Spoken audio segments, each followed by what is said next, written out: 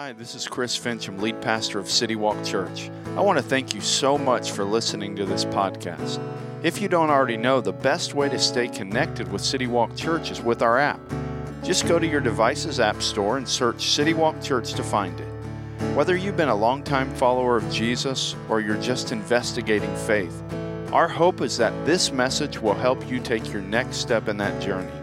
If you're in the area, we would love to have you come join us in person. For more information or to plan your visit, check us out at citywalkchurch.com or on social media at WeAreCityWalkCA.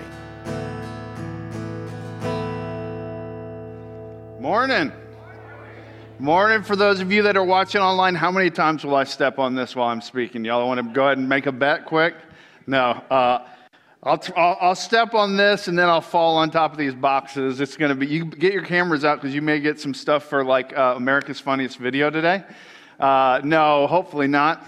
Before we dive into a series we started this past week, I wanted to remind you, today's one of those days where if you are new to City Walk Church, or if you've been coming a little while and you've been wanting to ask some questions, you've been wanting to get connected a little bit, you want a free lunch or some free babysitting, then for any of those reasons, Intro to City Walk is right after church today. We start about 15 minutes after the service, and basically what we do, we just have lunch together over in the fellowship hall, and we take about 45 minutes and just walk through some things about our church, give you a chance to ask questions, and we do that once a month. So I want to invite you, even if you haven't signed up, just join us 15 minutes after the service. We'd love to have you join us over there in the fellowship hall. So over the past, and even in the parking lot a little bit with some of you guys, we've been talking a little bit about some holiday plans. And maybe you're watching online, and maybe you've already started to have some people come in town. I know my family's going to be coming in town here in the next week or so.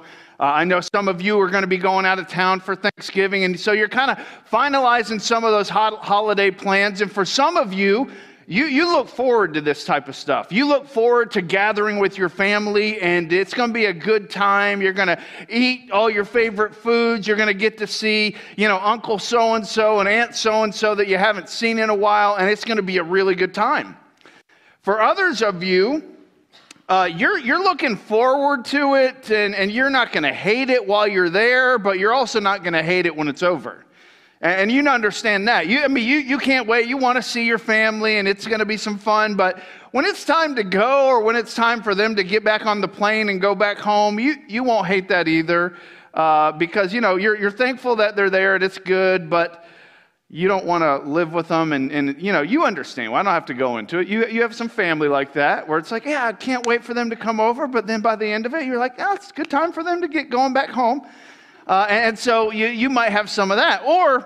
And for some of you, and this is a little bit more serious, there may be some of you that honestly, this type of stuff you don't look forward to. These gatherings that we're about to do, and it's that, once or twice a year where you do it just because that's what you're supposed to do, but you really aren't looking forward to it. Because for you, when you gather with that group of people, for you, it brings up some hurt. There's some people that'll be in the room that hurt you. There's some people in the room that sinned against you or did some things that were wrong to you back in your past. And so when you get in that room with them, and when you're at that dinner with them, honestly, you're gonna fake a smile and you're gonna be polite, but it's not something you're looking forward to. Because over the years, the things that have been done to you, or the sin that's been done to you, it's never really been dealt with. It's kind of been pushed under the rug. Everybody kind of dealt with it their own way, and it never came. There was no solutions. And so for you, as you look forward to this season, you're not looking forward to some of those gatherings for that very same reason. Because for all of us, whether it has anything to do with a holiday gathering, or maybe it would be in a different area of life, every single one of us has been hurt by people that have sinned against us. But not only have we been hurt by people and their sin, maybe it wasn't against us, but it affected us, But not only have we been hurt because of what's been done, the sin of it, but we've been hurt because people that have done things they shouldn't have haven't dealt with them correctly after they have done them. And so there's people in your life that because they chose to do things in a way that doesn't please God, and they chose to, after they did that, not to deal with it correctly and kind of push it under the rug, it's had ramifications on your life for a long time. And when we talk about this, the scripture calls it sin when we make a decision that does not line up with what God wants. And every single one of us has been sinned against. And let's be honest, every single one of us has probably hurt other people because of some bad decisions that we made, and then we didn't deal with those bad decisions the right way afterwards, and so there's been some ramifications because of that. And so here's the question. The question isn't, will I sin or will I choose to do things my way instead of God sometimes? And unfortunately, man, we still struggle in different areas of our lives. And so the question isn't, hey, will I do that? But really the question is, what is my response to my sin? When I choose to do things that aren't the way God wants, when I do something against another person, when I sin, when I choose that, what do I do about it then? Do I just let it go under the rug, try to hide it and move on, like maybe people have done to you? Do I lay up in bed at night and have guilt and shame because I don't really know how to deal with it? I know I did some wrong things. I know I did things that didn't please God. I know I've hurt some people, but I don't really know how to deal with it. And so every single night, I just kind of have gotten into the rhythm of just feeling guilty and feeling shame. What do I do with it? And if you find yourself in a place where you've been hurt because of someone's response to sin, or because you've hurt some people because of how you've responded, if you find yourself in that place, you're not alone. In fact, the scripture, specifically in a lot of David's writings, talks a lot about how we're supposed to deal with our sin. How we're supposed to deal. What are we supposed to do when we choose, or when someone else chooses to do something that isn't pleasing to God, that's against what God says? Well, after that fact and after that hurt or the damage that it's done, do we deal with it correctly? Do they deal with it correctly? Because if I do, there's ramifications, but if I don't, there's ramifications. And David talks a lot about this.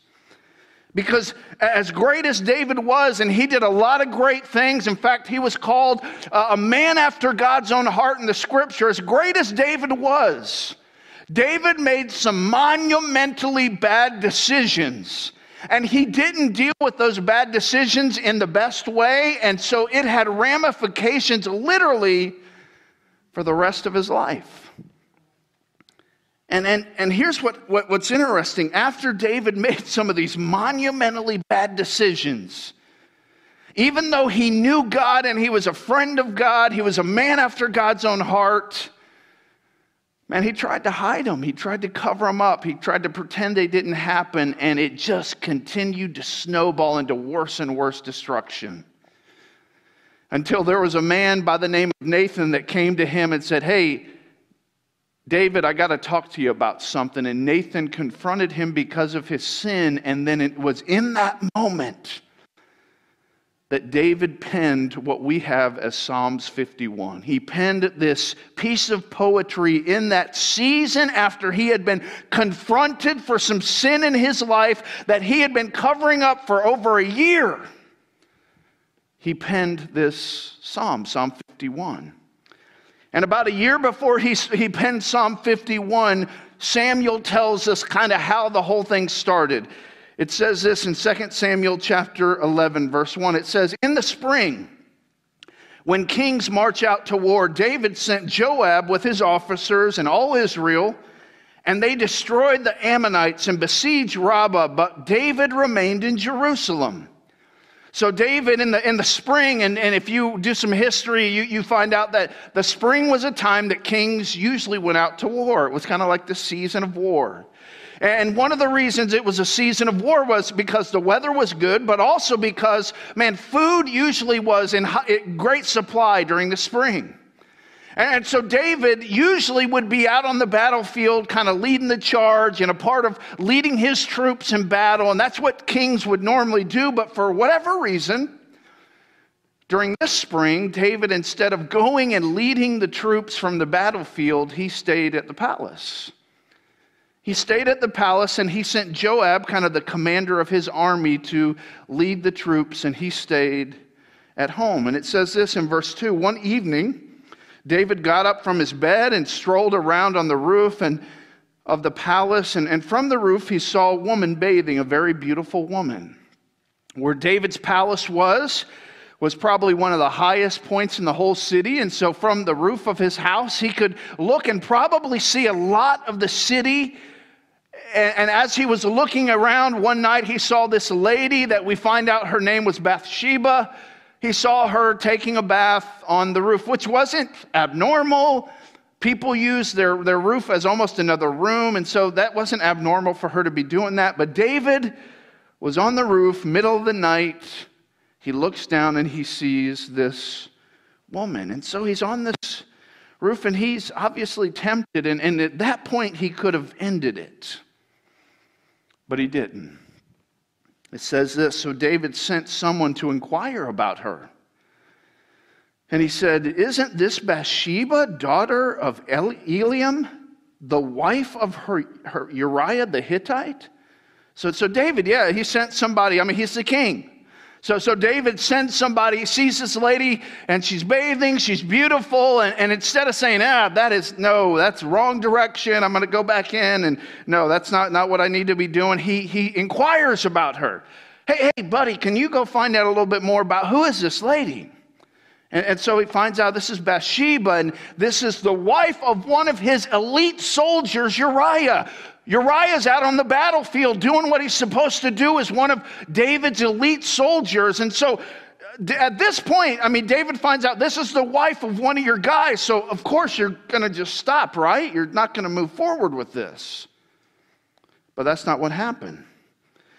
It says this, now David sent messengers to get her. And when she came to him, he slept with her. Now she had just been purifying herself from her uncleanness. Afterwards, she returned home. The woman conceived and sent word to inform David, I am pregnant. So David's sin that started with just, hey, I'm walking around on the roof and I see this lady and I should have just left it there, but I inquired about her and now I found out who she was and I went through with this. I had her come to me. He's the king, so he can kind of have whatever he wants at this point, and he sleeps with her, and now life gets really complicated because she's pregnant. And so it's in this moment that David could have said, that was wrong. I sinned. I disobeyed God. I went against one of my guys. I betrayed one of my guys. He could have, right then, he could have stopped it. He could have turned from his sin. He could have said, hey, I was wrong. I will face the consequences, but I'm not going to move forward with this. I was wrong. But instead of turning from his sin and doing the right thing, he tried to cover it up. What David did is he invited Uriah back from the war. He got him drunk and he encouraged him to go hang out with his wife. And here's what David counted on. In David's mind, a drunk soldier who's been out on the battlefield hanging out with a bunch of dudes in tents now has an opportunity to come home and go spend the night with his wife. For David, he's like, hey, that's his problem is solved. She'll get pregnant tonight, and it'll be Uriah's. It'll all work out.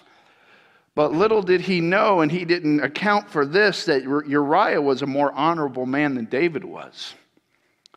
And what Uriah said to David is, David, I can't do this.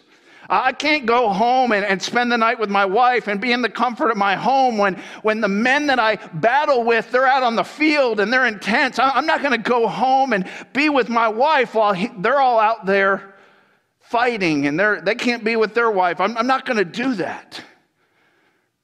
And so at this point, David could have said, oh, what am I doing?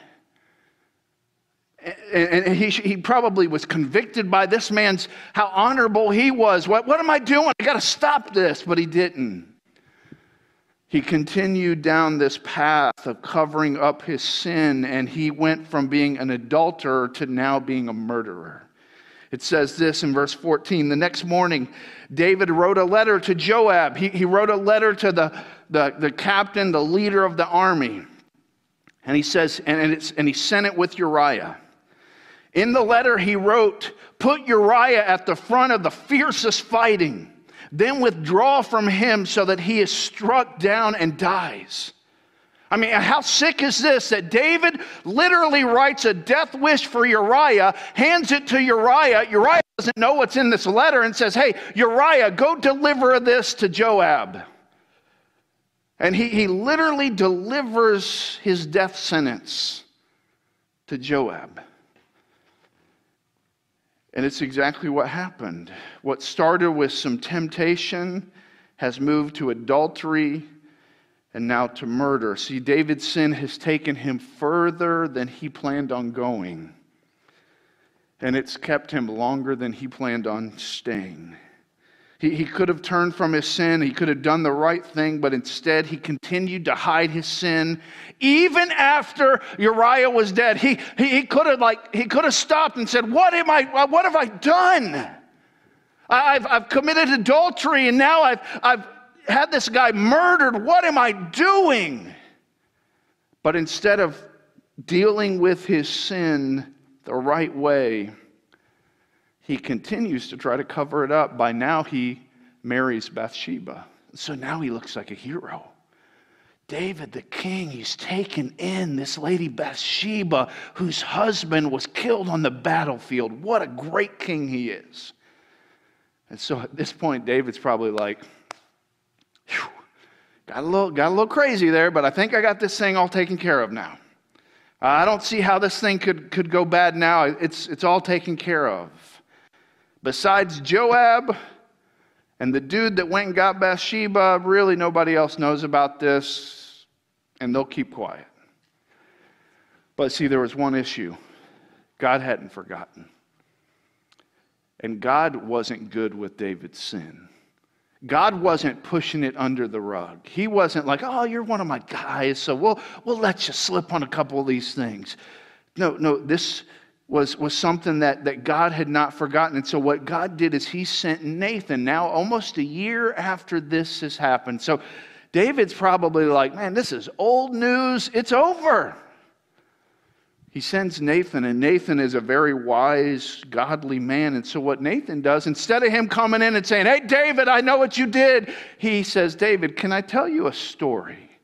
Can I tell you about something that's going on? And let me tell you about the story that's taken place in your kingdom. And so he tells him this story in 2 Samuel chapter 12, verse 1. And you can see it up on the screen. It says this.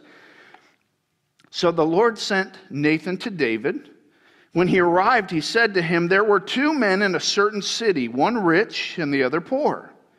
The rich man had very large flocks and herds, but the poor man had nothing except one small ewe lamb that he had bought. He raised her, and she grew up with him and with his children.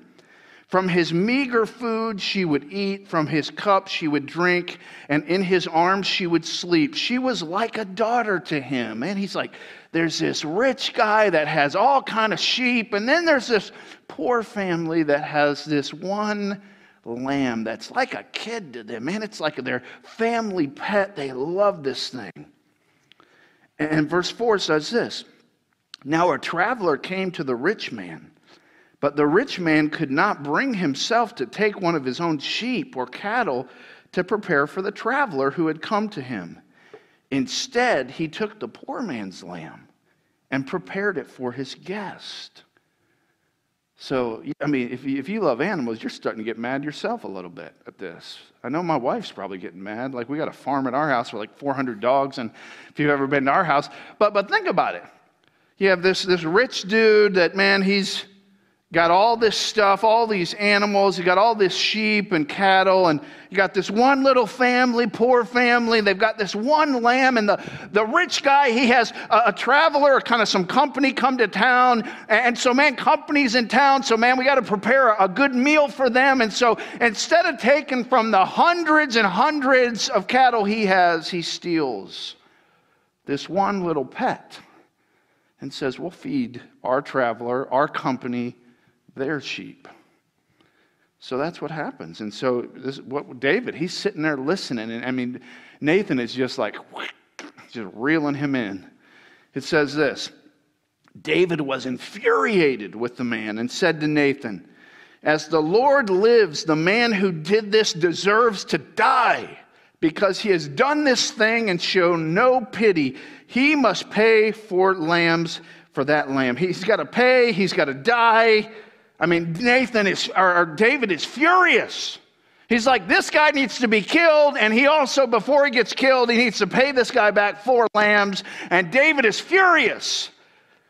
And Nathan replied to David, you are the man that I'm talking about.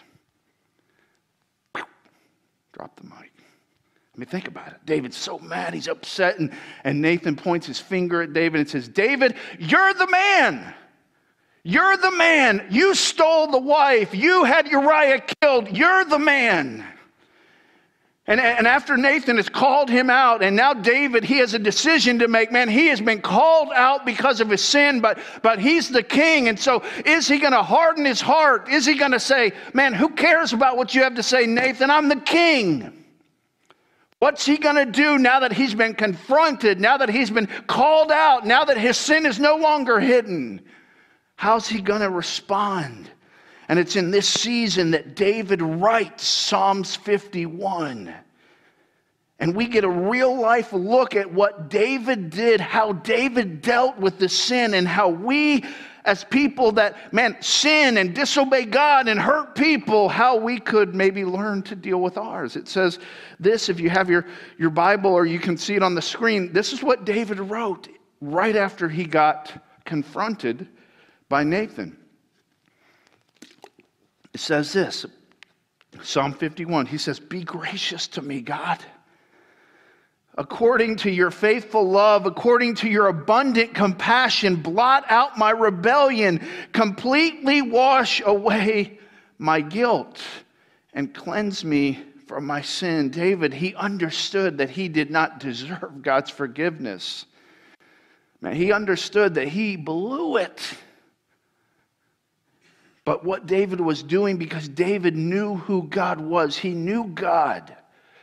And he was asking God for grace and mercy, not on the basis of David and who David was, but he was asking God for grace and for mercy based on who God was, not who David was. Because David, even in the midst of making all these bad decisions, he knew who God was, and he knew the character of God. And so now he's at the, just everything, the rug's been pulled out. He's kind of at the bottom, and he says, God, have mercy on me, not based on who I am, not based on my actions. I don't deserve it, but because of who you are, forgive me. And then David goes on and he says, for I am conscious of my rebellion, and my sin is always before me. He says, against you alone I have sinned and done this evil in your sight. So you are right when you pass sentence. You are blameless when you judge. See, David, in this moment, David owned the fact that he had sinned. And though he had hurt many, ultimately his sin was against God, and the consequences that resulted from it were justified. See, David, he doesn't downplay this. And think about this is why some of you have been hurt by other people. Because maybe somebody sinned against you, or maybe somebody, sinned and disobeyed God in their life, and that sin, just like David's sin, had some ramifications on your life. But instead of dealing with it correctly, what they did is they passed blame. They didn't own it, and so it never got dealt with. And see, When we downplay our sin, we block the restoration process. It wasn't that big of a deal. It was a mistake. It was a bad day. And there's something inside of us, if we're honest, that naturally wants to downplay our faults. I mean, isn't that true? We naturally want to downplay. We naturally want to move on quickly.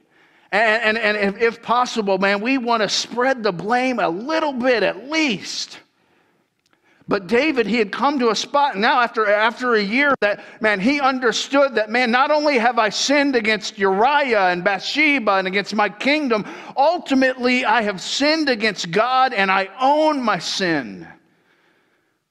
When we try to share blame, we are walking in pride, and God hates pride. When I sin, when I disobey God in an area of my life, and then I try to blame you for it, I'm walking in pride.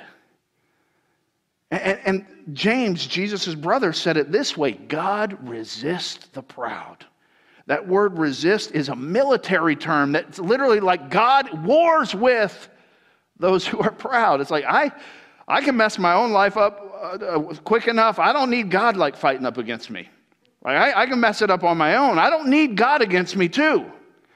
And that's what he says. He says, man, God resists the proud. And so David, in this moment where he had to decide, what am I going to do? He finally comes to a place where he says, hey, I have sinned. I have disobeyed God. I'm owning my sin. I'm not going to cast blame. I'm just going to own it. And after running from God and trying to cover up, he finally comes clean. He takes ownership of his sin. Let me speak to dads in here real quick. If you're a dad in this room, one of the best things you can do for your family is own it when you blow it. One of the best things you can do for your son or your daughter is when you blow it with your attitude, when you blow it because where you say, you know what, that was on me. That I should not have done that. Will you forgive me? I was wrong. And David, he finally came to that place. But here's what David understood at this point. It took a while. David understood that, man, he didn't need like a little tweak in his heart. He didn't need like a small behavior modification. No, David understood, man, I have sinned against God and I have some junk in my heart. I have some heart issues. This isn't like a small tweak, or if I was a little more disciplined in this one area, or if I can modify my behavior in this area. No, David understood, like, part of restoring and being restored and part of dealing with my sin correctly is owning it, but then also knowing that, you know what? There's something inside that caused me to say that. There's something inside that caused me to do that. There's something deeper than my actions, and David understood that. And so David says this, he says, surely you desire integrity in the inner self, and you teach me wisdom deep within. And then David says this, he says, purify me with hyssop. Hyssop was a plant used to clean the house of lepers. I mean, it was a cleaning product. It was something they used to clean. And David's saying, Lord, I need you to clean me. I need you to wash me. I need to be whiter than snow. David says, let me hear joy and gladness. Let the bones you have crushed rejoice. David, as he's dealt with this for over a year, he's physically felt it. Like his bones have physically felt the guilt that he's had in the hiding of the sin. And he's saying to God, God, I need you to heal me on the inside. I need you to change me. I need you to make me new on the inside. And then he says this in verse 9. He says, turn your face away from my sins. Blot out my guilt. God, create a clean heart for me and renew a steadfast spirit within me. David's saying, God, I'm a mess on the inside. My heart is a mess. God, I need you to come in and supernaturally clean me from the inside out. I need your truth. I need your grace. I need your mercy. I need you to renovate my heart. I think sometimes, and you, again, I don't have to convince you of this because you've experienced this. You've experienced people in their life that have struggled in an area and the ramifications of their struggle has affected you. And you've watched them try to make little tweaks in their life and it works for a little while, but there's never a heart change. And so we never see it really change. It just gets better for a few weeks. And David's saying, I don't need a tweak. I don't need a distraction from my issue. I need my heart to be cleaned. God, I need you to renew my heart. Until we admit that our issue is deeper than a mistake or a lapse in judgment, we will never see heart change. And David, he wanted heart. At this point, he wanted his heart to be changed. He wanted what he used to have with God. He says this in verse 12. He says, restore the joy of your salvation to me and sustain me by giving me a willing spirit. And then he says this. This is kind of the final part. He says, Lord, open my lips and my mouth will declare your praise. You do not want a sacrifice or I would give it. You are not pleased with a burnt offering. David's like, man, if there was something I could do, if there was, 3 check boxes, that if I could check those 3 boxes, this all would go away and be good, I'd do it all. But he says, God, you don't want a check box. You don't want me to do something. You want my heart to be different. You want me to have a changed heart, not a changed outward. Yeah, I need a changed heart. And so David says, the sacrifice that is pleasing to God. What really pleases God is a broken spirit. You will not despise a broken and humbled heart. So David, as he writes this, and just, if you can just, in your own mind's eye, David's been confronted by Nathan. He's dealing with the consequences of his sin. And now he's writing this to God, this poetry that now we get to read and have. After he's admitted and owned his sin, and he said to God, God, I don't need a tweak. I don't need just something small. I need a heart change. And God, when you change me, because I can't change myself, I'll tell other people. And one of the things I've noticed that people that are really repentant of their sins are extremely grateful people. They're extremely grateful and they're extremely gracious. So when someone has gone through something and they've seen God reach into their heart and really change their heart, those people are some of the most grateful, gracious people you'll ever meet. And you know what I've found too? They're not embarrassed to tell you about their stuff. They're not trying to hide it. They're like, yeah, let me tell you the story of how God changed me. And they have they're grateful because of it. And so I want to come back to a question that we started with. As we kind of close things up, I want you to think about this question that we started with, because every single one of us, whether you're watching online or you're here this morning, whether you're somebody that's been following Jesus for a long time or you're somebody that's maybe investigating faith, the answer to this question has huge ramifications on your life and on the lives of those that are closest to you. And that question is simply, what is my response to my sin? When I do something that doesn't please God, when I don't love someone the way God has told me to love them, when I do something that is against what God says, and we all do, how do I respond to that? What do I do in that moment?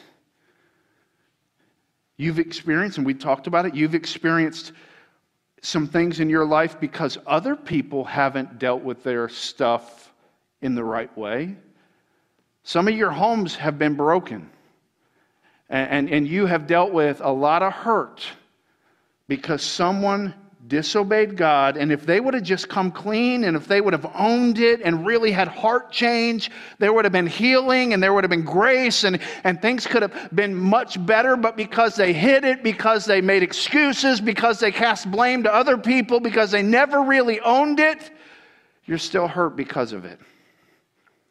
So the question is not what's happened to you, because we can't control that, but what's your response?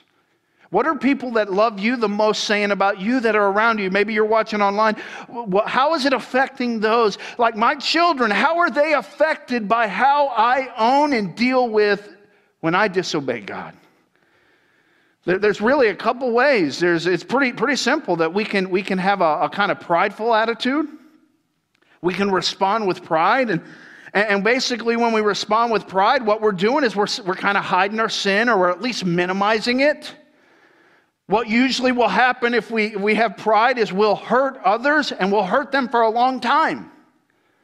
And for some of them, they won't even know why they're being hurt. They won't even know why their life is being affected the way it is, because they might not even know what's going on, but their life is different, and it's different for a long time because of somebody's sin and their pride, because they never dealt with it. And so there's generations of people that are dealing with consequences that they don't even know the reason that it started. But because someone had pride and didn't deal with their sin the right way, it hurts for a long time. Another thing that happens when we have pride is we never understand healing. The blessing of God is removed from our life, because it says God resists the proud. And because we're proud people, and we don't realize how much God has for us and how much He can heal us, we literally give that up in an effort to save a little face. And so pride, that's one way. Or we could respond with humility. And this is where we admit and we own our sin. And here's the honesty: you're still going to hurt people.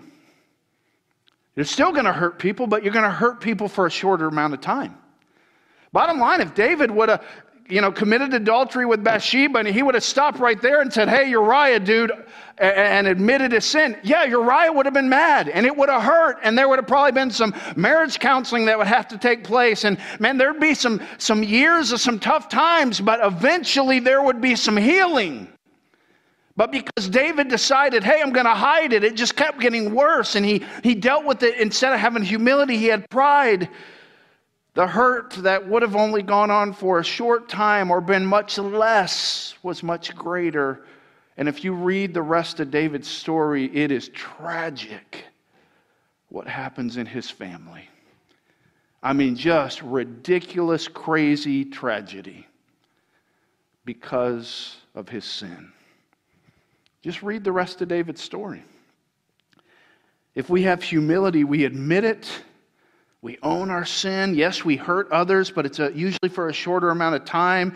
We embrace the process of healing, and so that means we place ourselves under people in some cases and say, yeah, man, I need your help. I need your accountability. I am voluntarily placing myself under a counselor or somebody because I need help, and I'm not going to have pride. I'm going to let you speak into my life. And here's what happens. We experience the grace of God. And as a result, so do other people.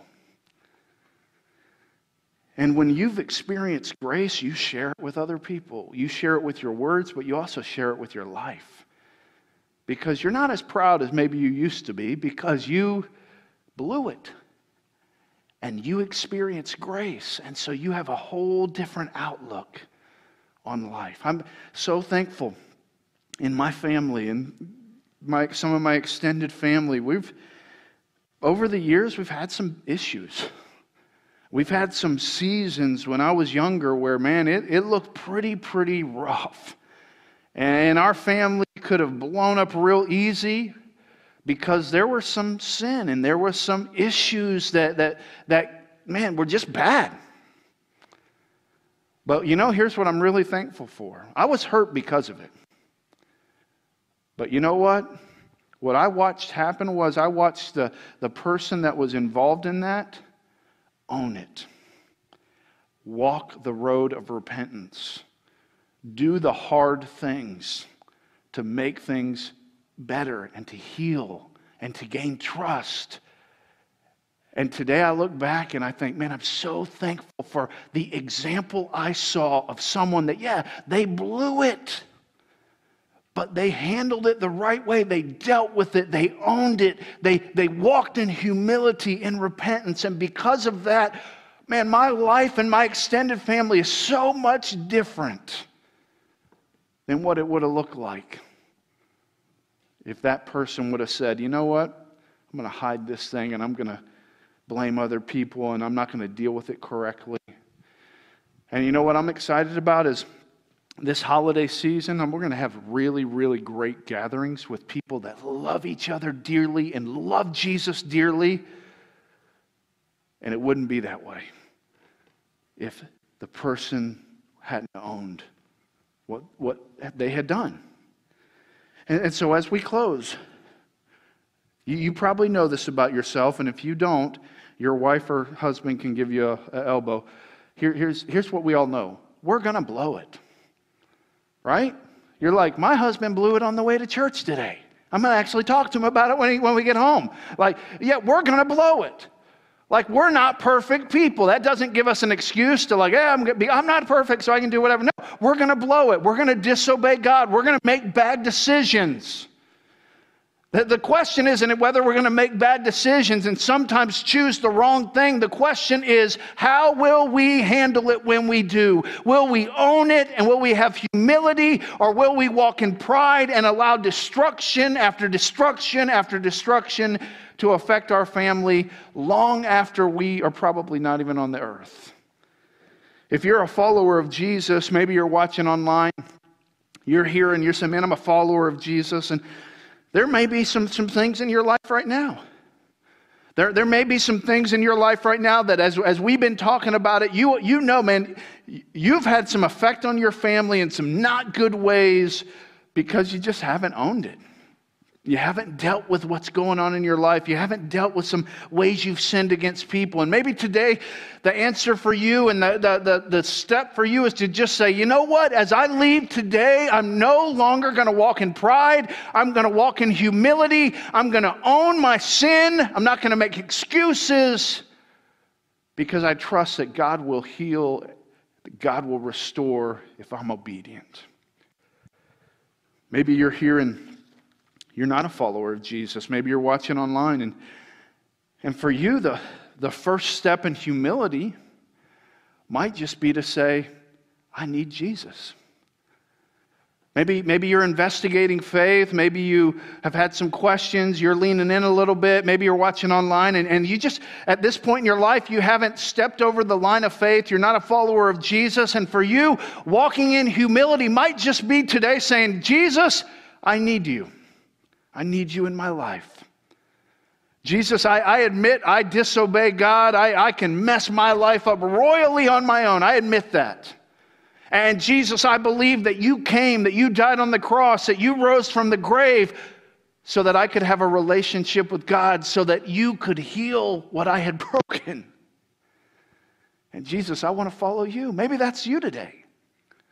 And maybe that's your step today. Maybe you're watching online and your step today is just to take a step in humility and say, I'm not doing this alone anymore. I'm going to follow Jesus. I need Jesus. Whether you're a follower of Jesus or whether you're somebody that's not, here's what I do know. You will never regret walking in humility and leaning into the grace of God. You will never look back.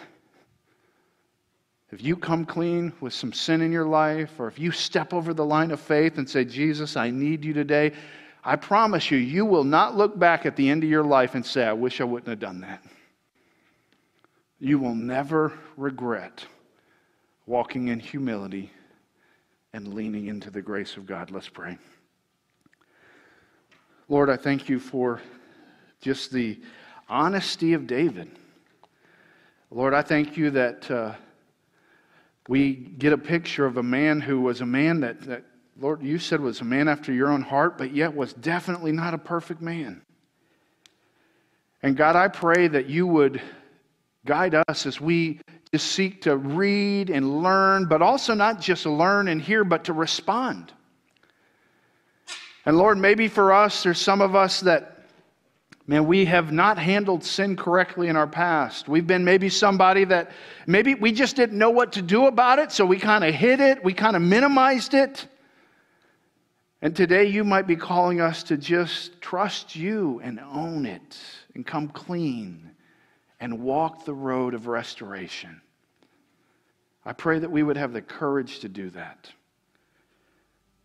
Lord, I pray for those that are here or watching online that may not be a follower of you. And for them today, as they hear about your grace and the life of David, and in the midst of David's just horrible sin and horrible decisions and destruction that he caused because of his behavior, you showed him grace. You showed him mercy. You loved him unconditionally. If you're here this morning or you're watching online and today you'd say, Chris, I need a relationship with a God like that. I'm not excited about my past. I'm not excited about some of the things I've been involved in. I'm not glad that I've hurt the people that I've hurt. I'm kind of ashamed. But I'm at a point in my life, Chris, where I do understand Jesus loves me. That he loved me so much that he came to earth and died on a cross to pay for my sin. That he rose from the grave and he wants a relationship with me. He wants to heal my relationship with God.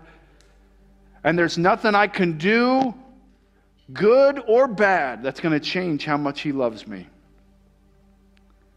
And maybe for you today is the day where you just, in the quietness of your heart, you just tell God, God, I'm going to follow you.